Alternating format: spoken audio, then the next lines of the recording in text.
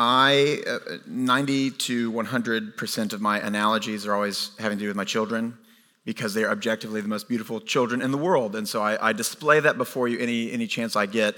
But what I often don't tell you is that parenting, being a parent, has revealed a lot about me, has revealed a lot about my heart, namely that I am undisciplined and unbelievably selfish and just lazy overall. Okay, wasn't aware of this, had kids, became very aware of it, because my children, though beautiful, can, on occasion, give rise to frustration. It's real strange. Kids don't obey you when you tell them to obey you. Or you're trying to do something and you just hear, dada, dada, dada, dada, and I just, what? It just shut your sweet, beautiful mouth, right? What is that? Something just came out of me, right? Or, Joe, put those knives down. We're not going to have this conversation again. Put the knives down. Put the knives down or we're going to have a consequence, which is code, because I know the government is listening, right? Consequence, right? Put the knives down, okay? And one of the things in particular that it has revealed is the kind of fickle nature of my words, okay? Just how weak my words are. Harvey, get off the table. I'm going to count to 3. 1, 2, did you hear me before? I'm going to get to 3 eventually. Hey, we're going to have a consequence. If I get to 3, 3. Okay, bud. I'm going to give you one more chance. You see what I'm saying? I'm constantly padding. Joe, again, put the knives down. This is ridiculous. We're going to do it. It's going to happen. I mean it. And then nothing happens. What does that reveal about my heart as I'm just, padding my discipline with just veiled, empty threats, right? It shows I don't mean my words, right? In fact, I just want to do my own thing, and my kids are kind of getting in the way of that. So if I can just threaten them enough to where they just finally obey me, then without having to actually get up, go do a consequence, which, again, code, right?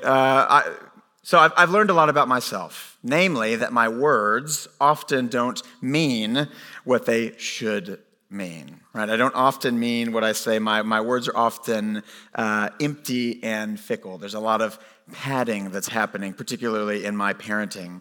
And Jesus today is going to address this very same subject, the subject of oaths, or of swearing, not cuss swearing, but swearing, promising, padding your words.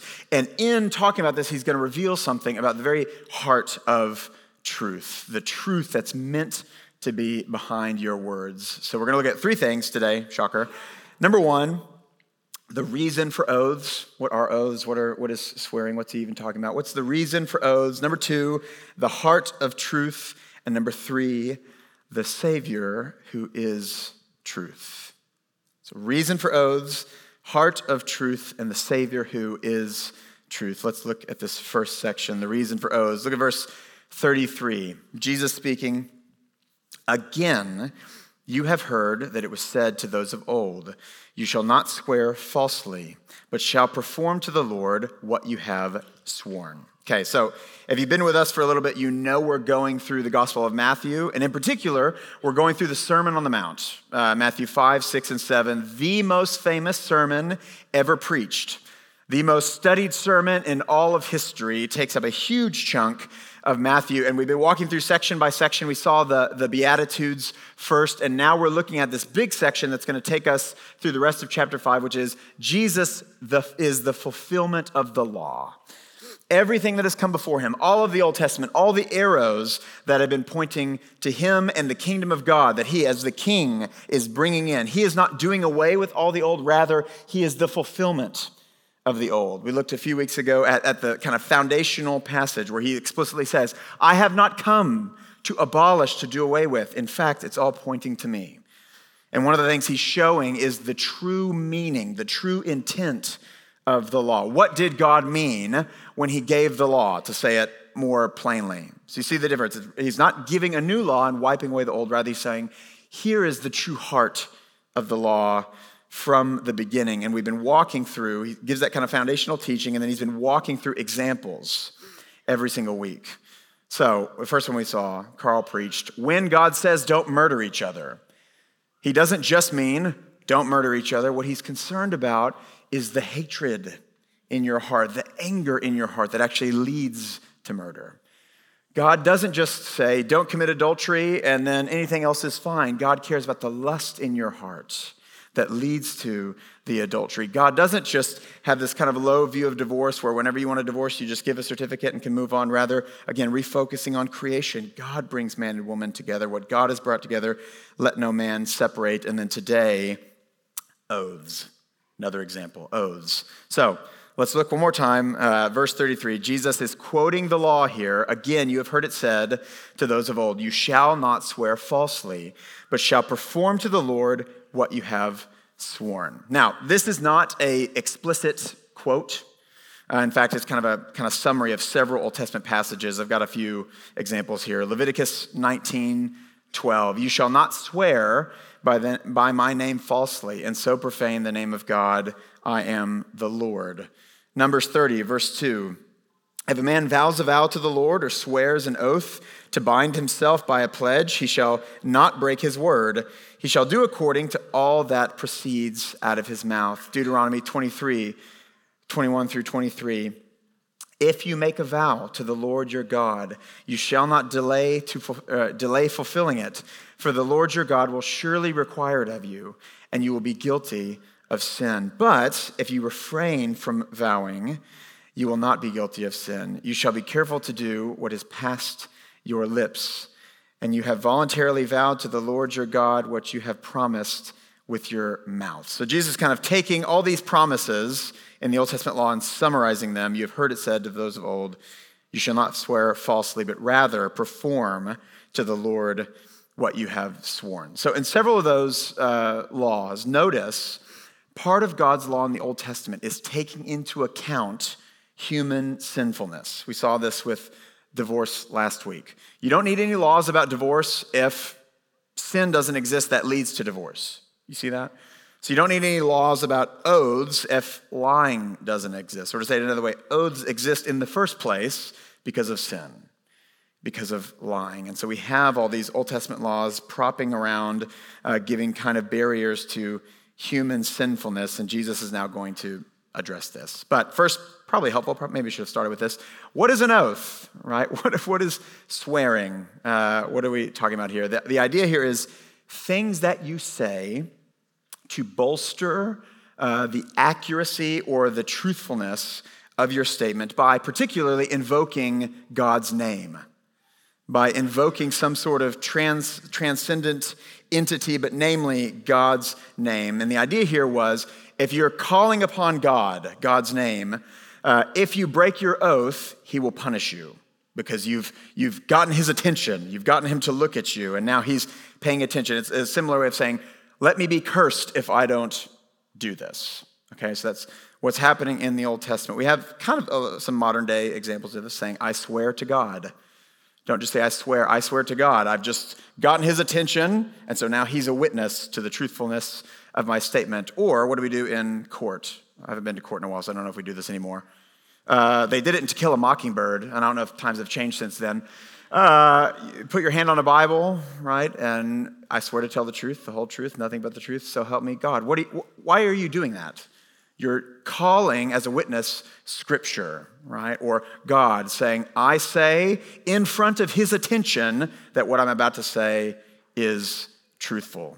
Okay? There's this idea that you're invoking God's honor. His honor is at stake. Therefore, if you lie, he will punish you. Now, that all should make sense.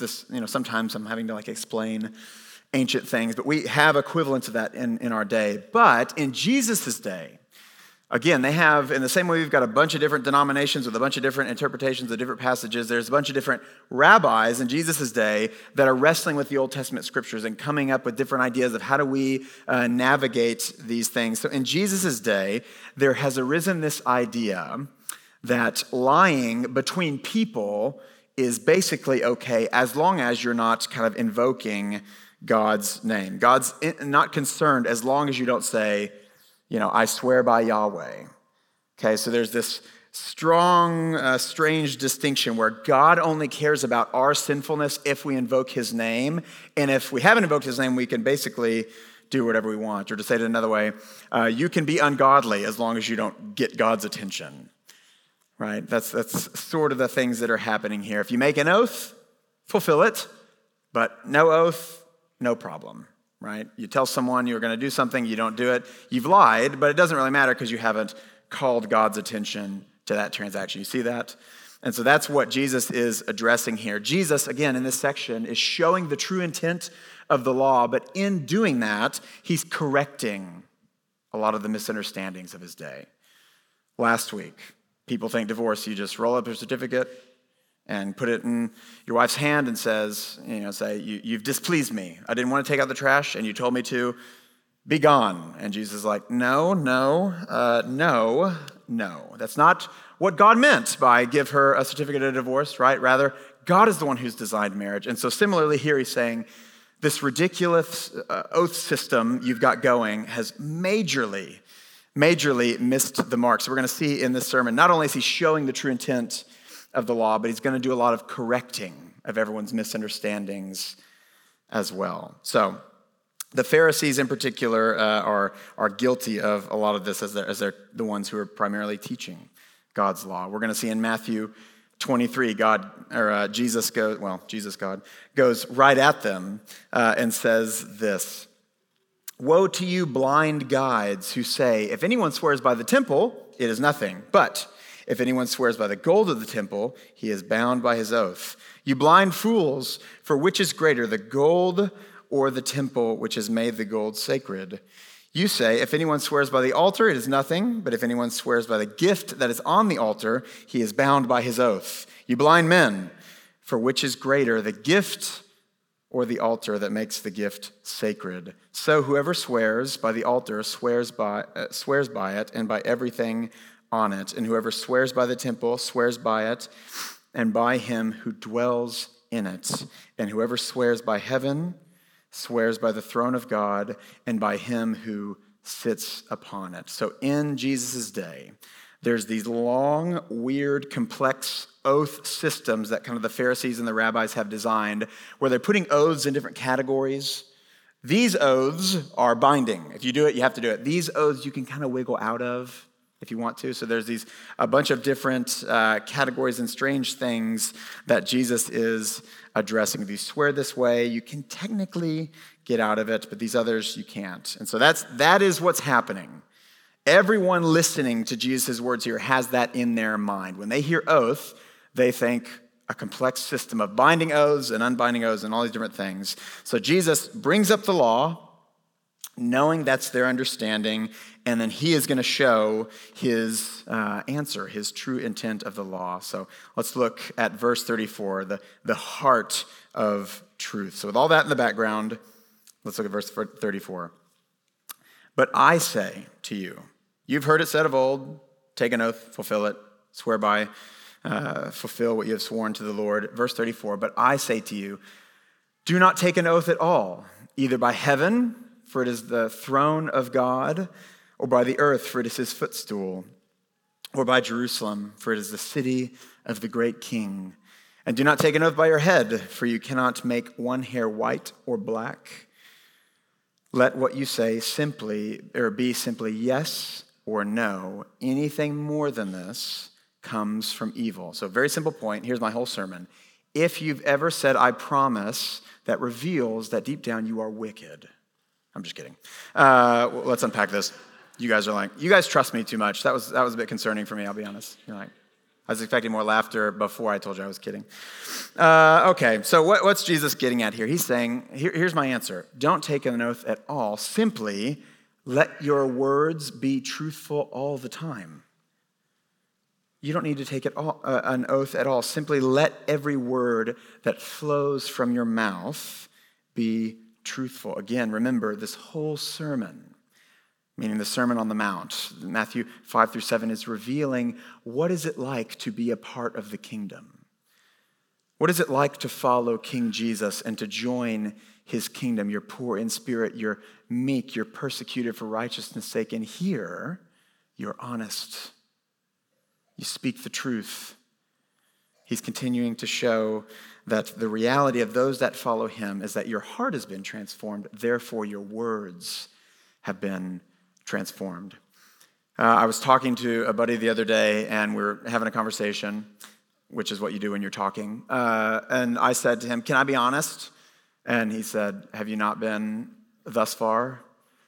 I was like, yeah, I don't know why we do that, right? I don't know why we bolster our words. Jesus here is quite simply saying, you should never need to clarify when you're being honest.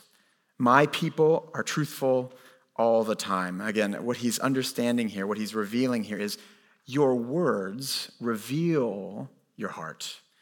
In the same way my weak words to my kids reveal something about my heart. Or everyone in here has 1,000 kids. When they're little and they're just like little smiley blobs, they're beautiful, but you can't really relate to them. And then when they start talking, you learn who they are through their words, right? Their personality. Oh, they're a little whiny. I liked it better when they were silent, right? Man, all my analogies make me look like a real bad dad. Anyway, Jesus, he's getting at this same point. So Luke 6, the good person, out of the good treasure of his heart produces good. The evil person, out of the evil treasure produces evil. For out of the abundance of the heart, his mouth speaks. If you have encountered this Savior, you've been made a new creation. God's taken away your heart of stone, given you a living heart. He's put his Spirit within you. The heart has changed, and therefore your words should change as well. You no longer need to constantly bolster up your words with "I swear" or "I promise" or "Can I be honest?" Rather, let your regenerated heart show that you are truthful all the time. All the time, right? If I say something like, "I swear on my mother's life," which I've never said. I love you, Mom. You're not watching this. I don't know why I said that. What does that reveal? I'm not truthful enough to where you would believe me just from my words. Rather, I need to somehow invoke the life of a loved one for you to believe me, right? That should reveal something concerning about me. Jesus says, no need. Unnecessary for those that follow me. In fact, the true intent of the law, God's intention of this law, is that his people would be a people who are truthful all the time, not just when they're keeping an oath. So much so that their yes means yes, and their no means no. Okay, that we're a people who are truthful all the time. So that's kind of the foundational point. So the question is, what are all these weird heaven, earth, footstool, gray hair examples? Okay, what's he getting at here? Again, remember, he's correcting things in his day, and part of the modern slipperiness of Jesus' day is them trying to wiggle out of oaths. So all these examples are explicit corrections of things that would have been taking place in Jesus' day. So what's happening in Judaism in Jesus' day, there was this thought that however close you got to Yahweh's name depended on how binding the oath was. So if you say, "I swear by Yahweh," or "I'm going to keep this oath to Yahweh," boom, binding. You've just gotten God's attention and gotten him to look at you. His honor is at stake. Therefore, if you lie, you will be punished. But if you say heaven, it's still a big thing that kind of bolsters up your words. But technically, I didn't invoke Yahweh's name. So if I change my mind later and I want to get out of this oath, I technically haven't sworn by God and haven't done anything wrong. You see that? See that slipperiness? And so Jesus is going through and exposing that kind of ridiculous understanding of people are thinking, I'm getting close to Yahweh's name so that I have the benefit of you believing me, of me kind of bolstering my words. But technically, if I want to get out of this later, I still can. And so Jesus is going to correct all these misunderstandings, particularly with Scripture. With Scripture. So let's look at the first one, heaven. Verse 34. But I say to you, do not take an oath at all, either by heaven, for it is the throne of God. So again, people are saying, I swear by heaven, this huge thing where God dwells. But again, they're thinking technically, didn't say Yahweh's name, so if I want to get out of this later, I can. It's kind of a way to try to have your cake and eat it too. And Jesus' response is, wait a minute. Remember Isaiah 66. Thus says the Lord, heaven is my throne. Heaven is God's throne. Just because you don't say his name doesn't mean he doesn't hear you and see you and expect truth to flow from your lips. Jesus, in a way, saying, your craftiness isn't going to trick God. Heaven is his throne. He sees and he hears. What about their next attempt? So heaven, Jesus squashes that. What about earth? Look at verse 35. But I say to you, do not take an oath at all, either by heaven, for it is God's throne, or by earth, for it is his footstool. So again, people notice they're getting further away from God. So the earth is still a big thing. Tweet that, right? Earth is still big enough to kind of bolster your claims, but again, I can kind of wiggle out of it because I haven't sworn by God's name. I've sworn by something big, but if I want to get out of this later, I still can. Technically, I haven't mentioned his name, so it might not be binding. And so Jesus, again, is saying, hang on, we're still in Isaiah 66. Thus says the Lord, heaven is my throne, and the earth is my footstool. In the same way that when you swear by heaven, he hears and he sees, and he expects truth from your lips. When you swear by the earth, he hears and he sees, and he expects truth from your lips. Even though you're trying to work down to get away from him, he is just as near to you as in heaven. In fact, he's far nearer to you than you think. And again, his expectation is truth, no matter if you've taken an oath or not. There's no way to get further away from him just because you've gone down the ladder from heaven and earth. You see that? Is this making sense? People trying to slip out, and Jesus is saying, hey, God's everywhere. Heaven is his throne, the earth is his footstool. What's their next attempt? Jerusalem, another way down. Not the whole earth, but the great city of Jerusalem. Verse 35.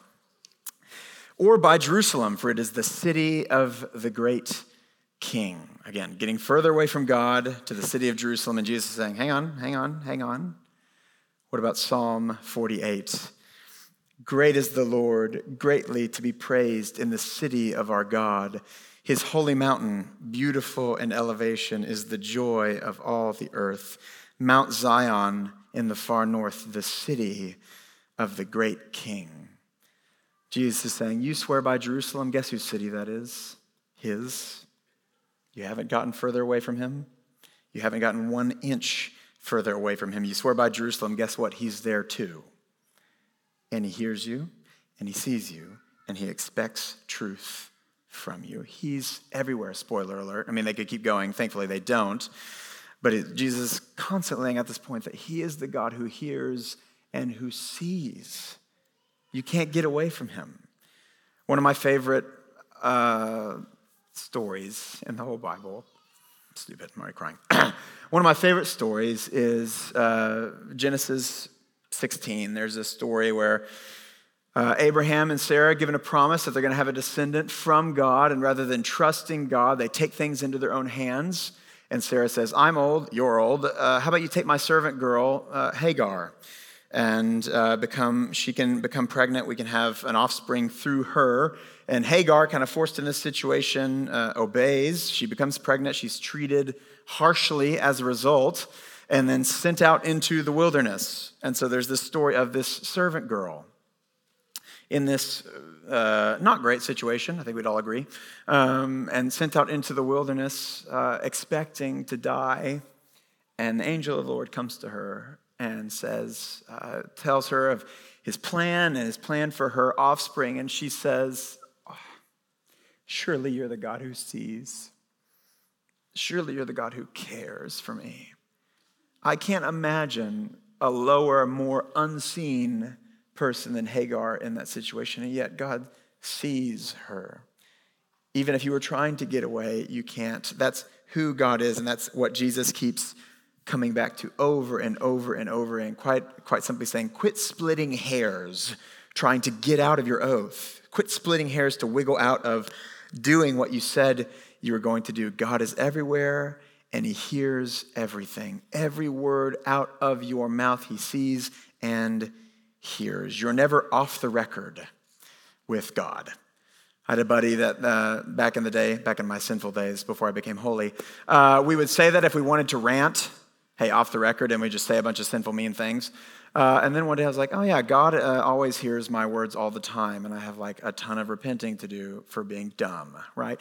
You're never off the record with God. There's never a time where you're like, God, can you close my ears so I can or close your ears so I can sin quite a bit? That's not a thing, right? He sees you, he hears you all the time, which is both sobering, terrifying in a sense, and comforting.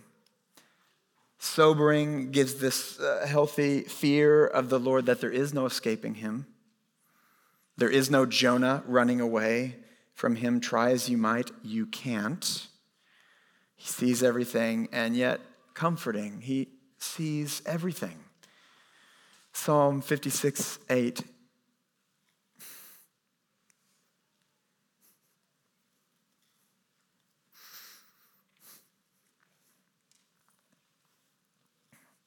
You have kept count of my tossings. You put my tears in your bottle. When you can't sleep and you're tossing and you think this is just misery that I'm in, there's someone who sees that and who keeps count. And when you weep, there's someone who catches every tear. Again, your God is not distant and unconcerned. He knows the number of hairs on your head, Luke 12. I heard one pastor say, the greatest narcissist in all the world would not take time to count all the hairs of his head. Yet God knows the number, or lack thereof, of hairs on your head. It's easier. I guess some of us could technically count the number of hairs on our head. But again, there's this sobering yet terrifying. There's this Moses before this cloud on Mount Sinai that I dare not approach yet. Where else do I want to be but in the midst of his presence? Elements to this truth about God. He sees and he hears everything. Let that sober us up. But then who else would you want hearing and seeing everything than this God who's merciful and gracious and slow to anger and abounding in steadfast love? So again, Jesus just saying you can't go down the ladder and get away from him. Heaven, earth, Jerusalem, it's all his, right? He's there, he hears, and he sees. And let's look at their last attempt. Speaking of the hairs on your head, verse 36. Do not take an oath by your own head, for you cannot make one hair white or black. People, again, saying, trying to get further away, just saying, I'll leave God out of it altogether. I'll leave God's places out of it altogether, and I'll put it on me. I'll swear by my own life. The idea is, I swear by my own head, meaning if I lie, you can take my head, right? I swear on my life is, how we would say it today. And again, Jesus is saying, stop trying to play that game. You know who's not in control of your own life? You. You know who is in control of your own life? The one who sits on the throne, the one who has his footstool, the one whose city is Jerusalem, right? Everything you're swearing by is under God's control. Why are you trying to appeal to something you're not even in control of, that you can't even change even if you wanted to? Again, God is the one who knows how many hairs are on your head, and he's the one that makes them gray or gone. He's the one that makes them fall out. I don't really know how balding happens, but he's the one that does that, not you, right? Jesus is continually getting at this idea that he is the one who's in charge of everything. You can't get away from him. Just stop playing this game, right? Nobody knows the reality of God's presence, God's nearness, than his eternal Son. Nobody knows the reality of God's nearness than the one who has been eternally in communion with the Father. Jesus knows the reality of Psalm 139. Psalm 139, verse 1 through 10. O Lord, you search me and know me. You know when I sit down and when I rise up. You discern my thoughts from afar. You search out my path and my lying down and are acquainted with all my ways. Even before a word, look at this, even before a word is on my tongue, behold, O Lord, you know it altogether. Before an oath has even been taken, he knows it. Before a word has been formed on your tongue, you know it all together. Verse 5, you hem me in behind and before and lay your hand upon me. Such knowledge is too wonderful for me. It is high, I cannot attain it. Where shall I go from your spirit, or where shall I flee from your presence? If I ascend to the heavens, you are there. If I make my bed in Sheol, you are there. If I take the wings of the morning and dwell in the uttermost parts of the sea, even there your hand shall lead me, and your right hand shall uphold me. Jesus knows better than anyone you can't get away from him. You can't get away from him. Again, a terrifying thing for a sinner and an infinitely comforting thing for a sinner. I think of C.S. Lewis's Narnia books, The Lion, the Witch, and the Wardrobe, when the kids are meeting Mr. Beaver and they're first hearing about Aslan, the character of the lion who represents Jesus. And Susan hears that he's a lion and says, a lion? I think I'd be nervous to meet a lion. Is he safe? And Mr. Beaver says, safe. Who said anything about safe? No, he's not safe. Of course he's not safe, but he's good. He's the king. There's this tension here of a terrifying thing for a sinner, but where else should a sinner sprint than to a merciful and gracious God who sees all things? So Jesus, he's been correcting all these examples, and then finally he's going to give us his answer. His answer of how are we meant to wrestle with this? Since God sees everything, what are we meant to do? Since God sees everything and is everywhere, how should we respond with our words? Verse 37, let what you say be simply yes or no. Anything more than this comes from evil. Let what you say be simply yes or no. Anything more than this comes from evil. Jesus saying, again, rather than trying to wiggle your way out of your promises to get away from God, just say yes and be truthful all the time. Just say no and be truthful all the time, because he sees, hears, and knows no matter what. Again, this sermon, the Sermon on the Mount, is the people of the kingdom. What does it mean to have this Savior as king, Jesus as king? What does it mean to have God as our Father? And again, Jesus here is saying, those that follow me don't need oaths. You don't need them. You're truthful all the time. You're meant to be a people of truth 24/7, right? Never off the record. So, what does he actually mean here? I know a lot of you are probably thinking, okay, I did promise my kids we would go to the park. Does that mean I'm evil, right? Okay, that would be slightly missing the point. That literally doesn't mean anytime you say, I promise, you are evil.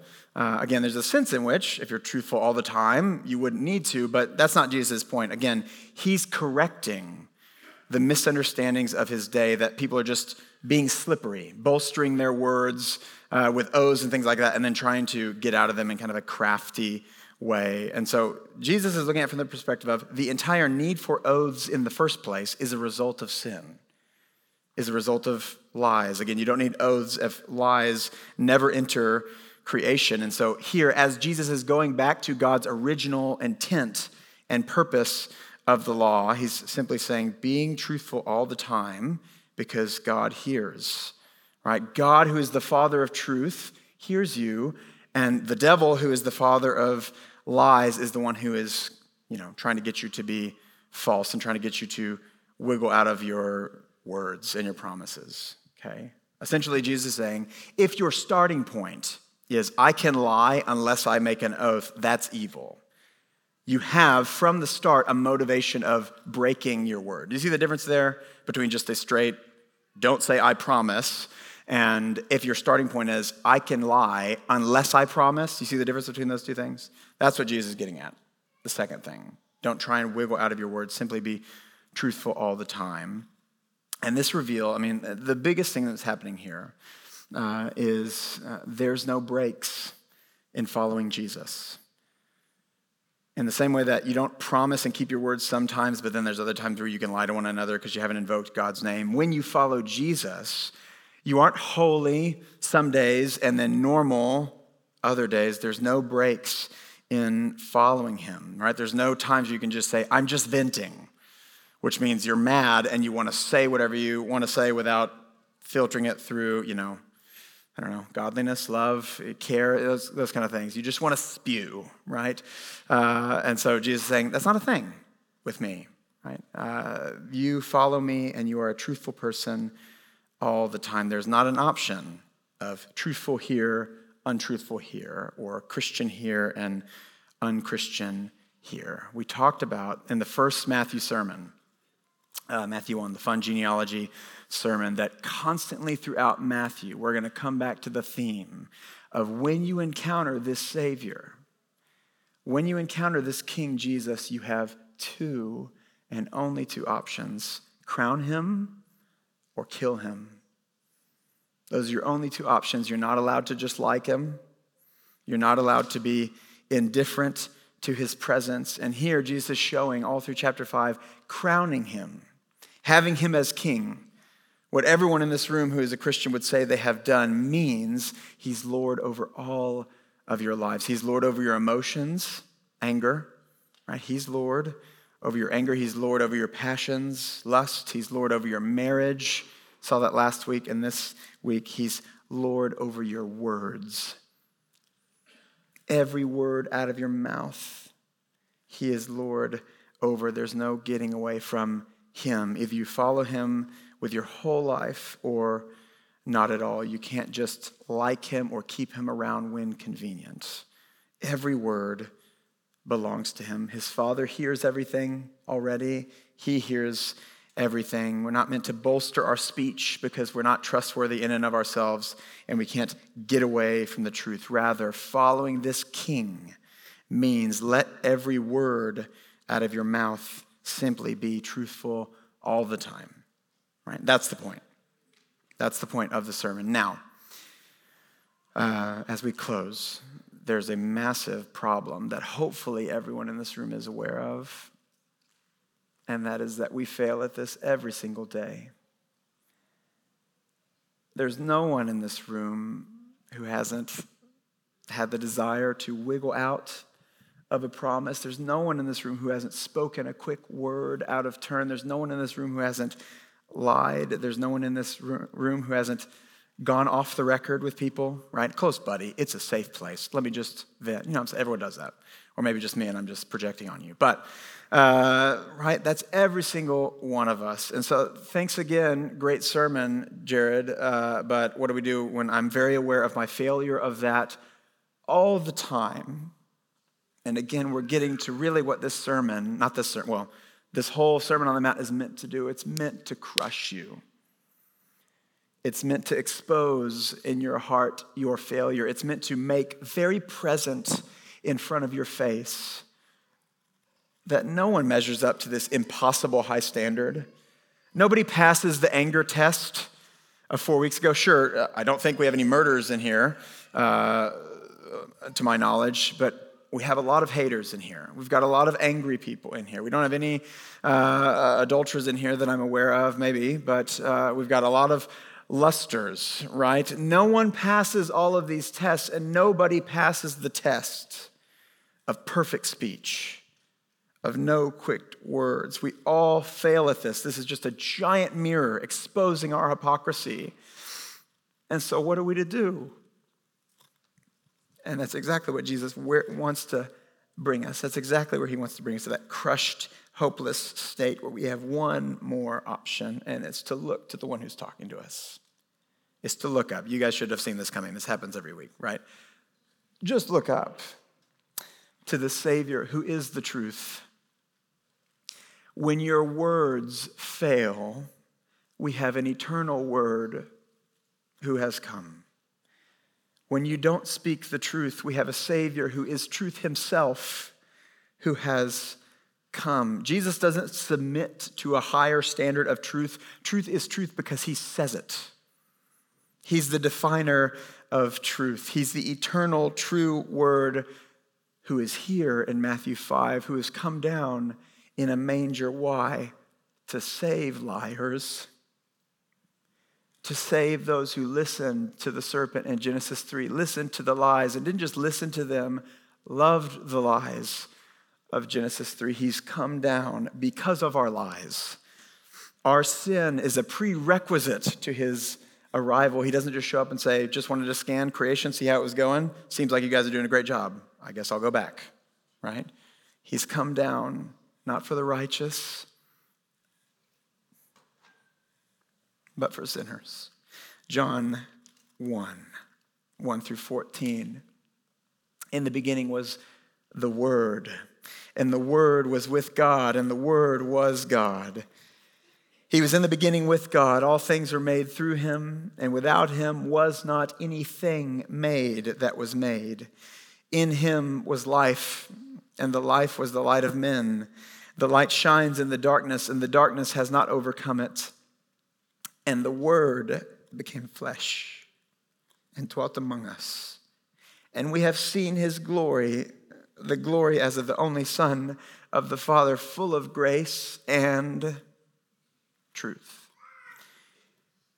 The eternal, true Word, Jesus Christ, has come for you and for me, those who love lies, those who are quick to speak, those who are not careful with our words, those who tragically fall short of his standard of perfection.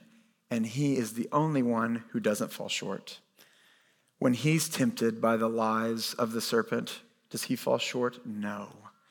In fact, he defeats them with truth, fights and defeats them with truth. The only one who has never let a false word slip, who's never needed to bolster his claims with lofty speech, has come to save you and I who are constantly falling short. He is the way, the life, and the truth. So let me encourage you, let this crush you, and please let it make you look up to truth himself, because he came and all of your wicked speech was put on him. Though he never uttered a word out of turn, every out of turn word you and I have ever uttered was put on him and paid for by him.